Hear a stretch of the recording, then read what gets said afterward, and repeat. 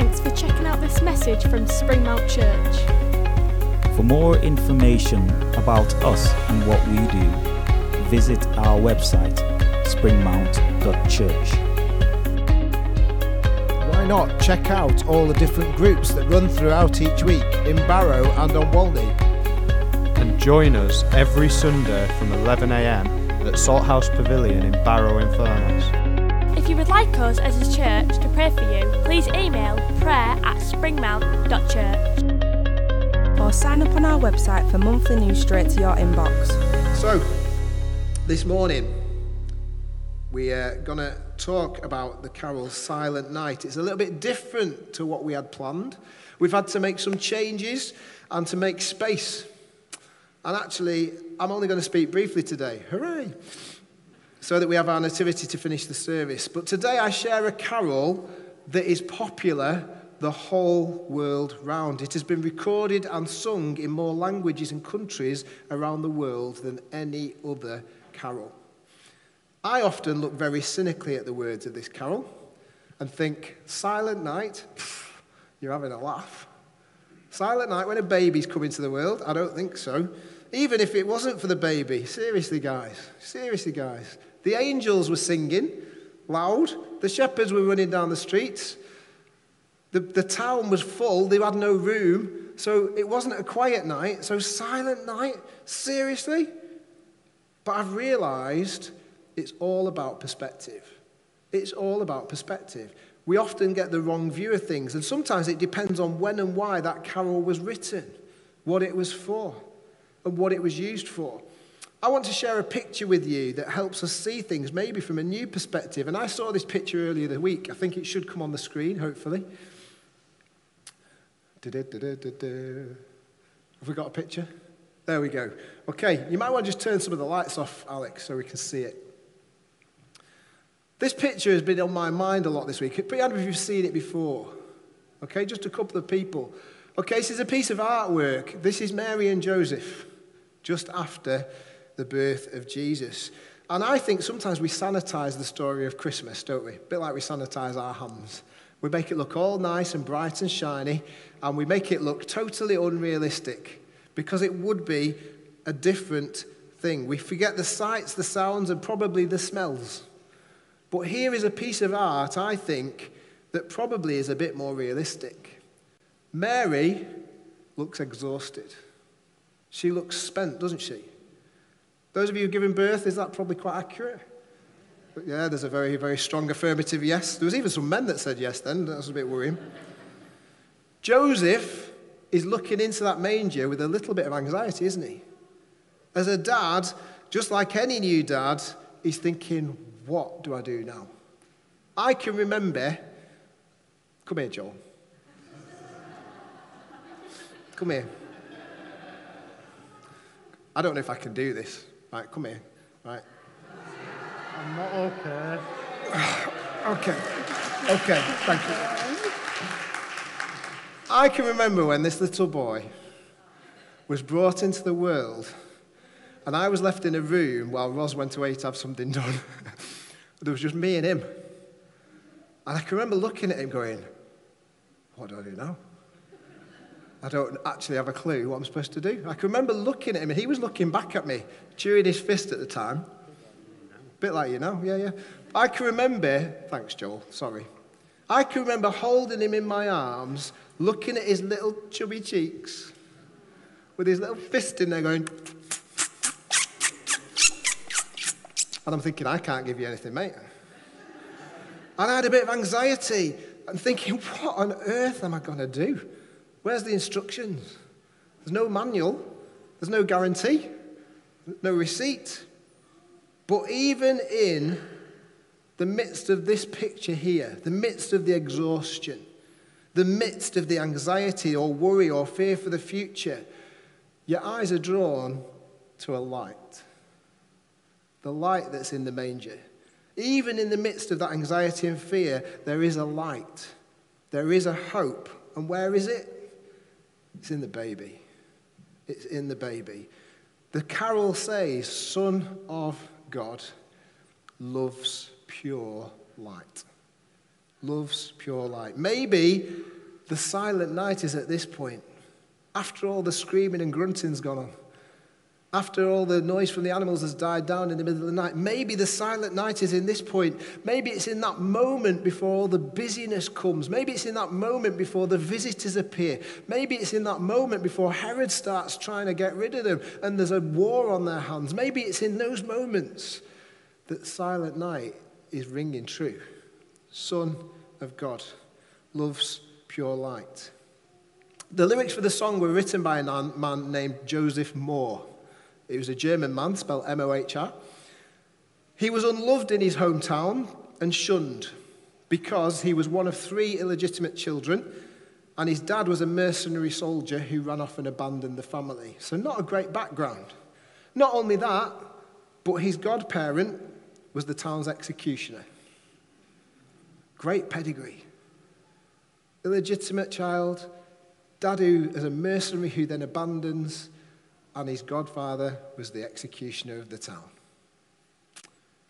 He was abandoned and he was given to the Catholic Church to be raised and fostered. Eventually, he was trained as a priest and sent to a town near Salzburg, where he teamed up with a guy called Franz Gruber. That's not the bloke out of Die Hard.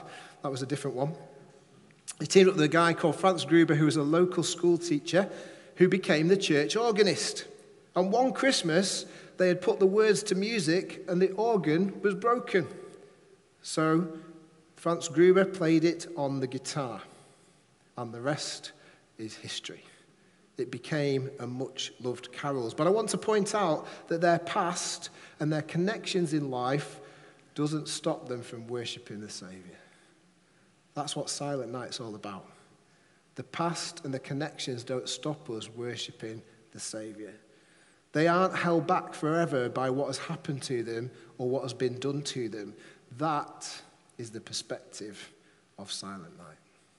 I want to read you some verses. Luke chapter 2 is the passage we've kept coming back to. Luke chapter 2 verses 6 to 7 says this: Mary and Joseph, while they were there, the time came for the baby to be born. And she gave birth to her firstborn, a son. She wrapped him in cloths and placed him in a manger because there was no guest room available for them.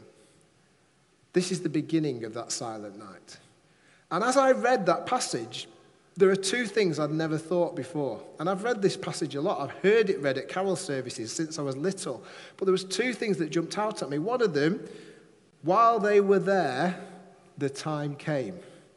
This isn't Mary and Joseph trotting along on a donkey, arriving in Bethlehem, no room, no room, no room, no room, stable.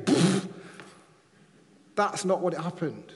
They had to go. Roman oppression was making them go to Bethlehem to be counted. They had to go. There was nowhere for them to stay. And actually, they could have been there for days. They could have been there for weeks. They could have been there for months. While they were there, the time came. Sometimes we have to wait. And even in this case, Mary knew the promise of God, and she still had to wait. That was the first thing that jumped out at me. Maybe you're thinking, I knew that, Johnny. I've read that and pointed out before. But the second thing was this. Because there was no guest room available. In some older versions, we get the words, there was no room at the inn. And so we have this picture in Sunday school nativities and in school nativities of the innkeeper going, sorry, there's no room here, knock, knock, knock, rat-a-tat-tat, sorry, there's no room here, knock, knock, knock, sorry, there's no room here, but I've got room round the back of my stable. Or Peter Kay, when he was a child, apparently, in the school play, he famously said, oh yeah, I've got loads of room, come on in, and totally destroyed his school's nativity. But anyway, but the Greek word that's used in this verse is katalima. So everybody say, you're going to learn a new word today, if nothing else, right? Katalima. Katalima. Katalima can be translated as inn or lodge, but not as often as a different word. Katalima is not just an inn or a lodge, but we have that picture, don't we? But the katalima, that word katalima, is translated in other places as a guest room. And in the NIV version, it says that, doesn't it? Because there was no guest room available. There was no guest room available. So not only inns and lodges, but spareroom.com had no space for them. Spareroom.com wasn't available because they had no internet. But anyway. But a guest room implies a personal house, a personal space, a personal home. There was no welcome. They were pushed out. Nobody personally wanted to take responsibility for them. Nobody was welcoming them into their own space, into the guest room. Now you might think, what's the big deal about that, Johnny? Well, I just want to point out, in the story of the Good Samaritan, where the man is taken to a lodging and paid for to recover, the word that's used there is not katalima. It's not the word that's used for here. The word that's used in the Good Samaritan is a different word that means a place that people can receive strangers for money. So it's a business. Katalima is personal. Katalima is about receiving a guest into your home. I want to read you some other verses because Luke uses this same word at the end of his account of Jesus' life. Not just at the beginning, he uses it at the end. So Luke chapter 22, verses 7 to 13 says this. Then came the day of unleavened bread on which the Passover lamb had to be sacrificed. Jesus sent Peter and John saying, "Go and make preparations for us to eat the Passover." "Where do you want us to prepare for it?" they asked.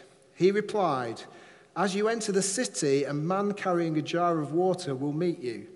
Follow him to the house that he enters and say to the owner of the house, 'The teacher asks, where is the guest room where I may eat the Passover with my disciples?' He will show you a large room upstairs, all furnished. Make preparations there." And they left and found things just as Jesus had told them. So they prepared the Passover. Go and follow him and ask the owner of the house, "Have you got a katalima?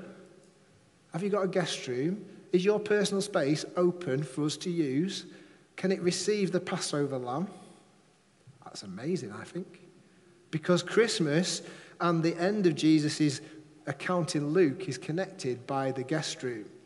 At the beginning, nobody was interested. Nobody wanted to welcome this couple who were heavily pregnant, who were riding on a donkey, who maybe have stayed there for days without anywhere to stay. Maybe they'd been on the streets. Maybe they knew what it was like to have absolutely nowhere to live.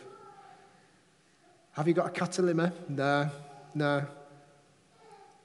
But this was a personal home, and it was all ready for the Passover lamb. A space to welcome. A space that involved personal sacrifice. Let me ask you a question. Have you got a space available for the Passover lamb? A personal space, not where you receive something, not where you receive money in return, but a personal welcome to Jesus. That's what it's all about. That's what the story is all about. On December the 24th, 1914, in the middle of the night during World War I, you may have heard this story many times. English soldiers began to hear a song being sung across no man's land. They were in the trenches and they heard a song going, "Stille Nacht." I should have got Tabby to sing it from the balcony. It would have been quite effective, wouldn't it? Not that she's the enemy, by the way. Sorry, just need to say that. They heard this song being sung. They didn't understand the words, but they recognized the tune. Why? Because it had traveled the world, because it became the most sung and most popular Christmas carol. They heard the tune being sung across no man's land and didn't understand, but eventually they joined in English. And apparently there was a backwards and forwards of different songs being sung between the English and the German troops across no man's land in one of the worst places of World War I. Then, at daybreak on Christmas morning, the impossible happened. I don't want you to see a bit of perspective in this. All of a sudden, German soldiers began climbing out of trenches and walking across no man's land. Now, we know the story. We know what happens next. So to us, that's like, oh, isn't this nice? How terrifying must that have been? As the English soldiers, what stopped them in that moment from raising their guns and firing? What stopped them? Because they didn't know what the German soldiers were coming for. As far as they were concerned, this was the beginning of going over the top. But the German soldiers walked across no man's land and saying in English, "Merry Christmas, Merry Christmas." Throughout the day, they shook hands, they exchanged gifts of cigarettes and plum pudding, and they swapped helmets. They even played, famously, football with a makeshift ball. And then, as night came, they said goodbyes and went back to their respective trenches. And on the next day, war resumed. Tragic, isn't it? It's tragic. But do you know, where did the peace come in that moment? It came from the silent night. It came from the Son of God, love's pure light. All is calm. All is bright. Mary welcomed the news of the birth eventually. Joseph welcomed the news of the birth, even though it would mean scandal for him, even though it would mean his world was rocked. They welcomed Jesus with peace. But there was no personal welcome for Joseph, Mary, and Jesus, or the wee donkey in Bethlehem. But as people started to recognize Jesus, there was a personal welcome for him as the Passover lamb. As people started to hear the good news, as people started to hear the truth of who Jesus was and what he did, there began to be a personal welcome for the one who is to be Saviour of the world. Today, have you got a personal welcome? Have you got a katalima? Have you got a guest room where you can say, yes, come in, it's all ready for you? Not everything's there, God, but come in and get it sorted. That's the invitation today of Christmas. Where is the peace in that picture we showed? It was in the centre. The peace was in the centre of the picture because it's where the light of the world was. It's where all those things were. Many say, I won't accept him personally, but I'll allow him on the edges of my life. I'll allow him to skirt the edges. Particularly at Christmas, I might go to Christmas and sing some carols. I might listen to a few sermons. I might go to a carol service and feel all good about myself. But have you got a katalima? Have you got a guest room? Have you got space that's personal where you can say, come on in? Because you know that the Lamb that takes away the sin of the world wants to be there. Have you got spare room? Do you know, peace is found in the holiness of the Son. Even in the midst of war, even in the background of difficulty and struggle, even when our past and our name is linked to judgment, your future can include peace because of that silent night, because of that Son of God. That future can involve peace. In John, his gospel, we see some of the words that Jesus spoke at the Passover in that guest room. In the Gospel of John, these are some of the words that were spoken in that katalima on that Passover night. Jesus said this to his disciples, peace I leave with you. My peace I give you. I don't give to you as the world gives. Don't let your heart be troubled and do not be afraid. Those were the words of Jesus after he'd been welcomed in. My peace I give to you. Don't be afraid. Do you know, true peace this Christmas won't come in all the stuff that's advertised. Sorry to burst your bubble. But a lot of the gifts maybe even never be opened. Many of the gifts may be sold on. Maybe the gifts will be re-gifted. But peace will not come this Christmas in the things that are thrust in front of your face. Peace will not come through all the food you're going to eat. You might feel really sort of, this is great. But peace will not come through that. Peace will not come through the amount of drinking that people do. In fact, actually, it will ruin lives. And Christmas is traditionally a time of year where depression rates, suicide rates, alcoholism, addiction soar. Peace will not be found in those places. We live in a world that is at war with itself, where there is a battle going on. And occasionally, it stops to have the odd silent night. This Christmas, I invite you to get personal. Open your guest room and welcome in the Lamb, the Saviour of the world. Don't just settle for one day of ceasefire. Don't just settle for a day that becomes a nice story in the future. Live a life that has peace right at the heart, that says, I trust you. Even in the midst of exhaustion, even in the midst of trouble, let him in permanently as a member of the family. Say yes, brother, Father, Jesus and God. Let him in. Why? Because peace comes from his presence. It comes from his presence. So this morning, there's your choice. Are you going to have a Catalina, a personal room where you invite him in? Or are you just going to say, Christmas, I can keep him on the edges. I can tell the sanitized version of the story. I can look at it and go, well, it's all very good for the children. Or I can say, Jesus, be real in my life. Jesus, I strive for that peace. And it's a peace that he promised in that room. A peace that he can give to you. A peace that he leaves with you. And it's a peace that passes understanding. Have a lovely Christmas. Have a hope-filled Christmas. But most of all, have the peace of Christmas at the centre. In Jesus' name. I'm just going to pray. Father God, I thank you for the story of Jesus' birth. I thank you that in all things you work together for the good of those who love you. And Father God, I pray for everybody watching or in this room now who is just not opening that guest room for you. I pray, Lord, that you will just knock on that door and say, just let me in. Let me in. See what I can bring. See what I can do. Father God, you promised peace, you promised joy, and you promised love, even in the midst of a world that is at war with itself. So Father God, I pray this Christmas we will experience a silent night where ceasefire stops, where love is shared, and where unity is what we're after. So Father God, I pray all these things in the name of Jesus. Amen. Amen.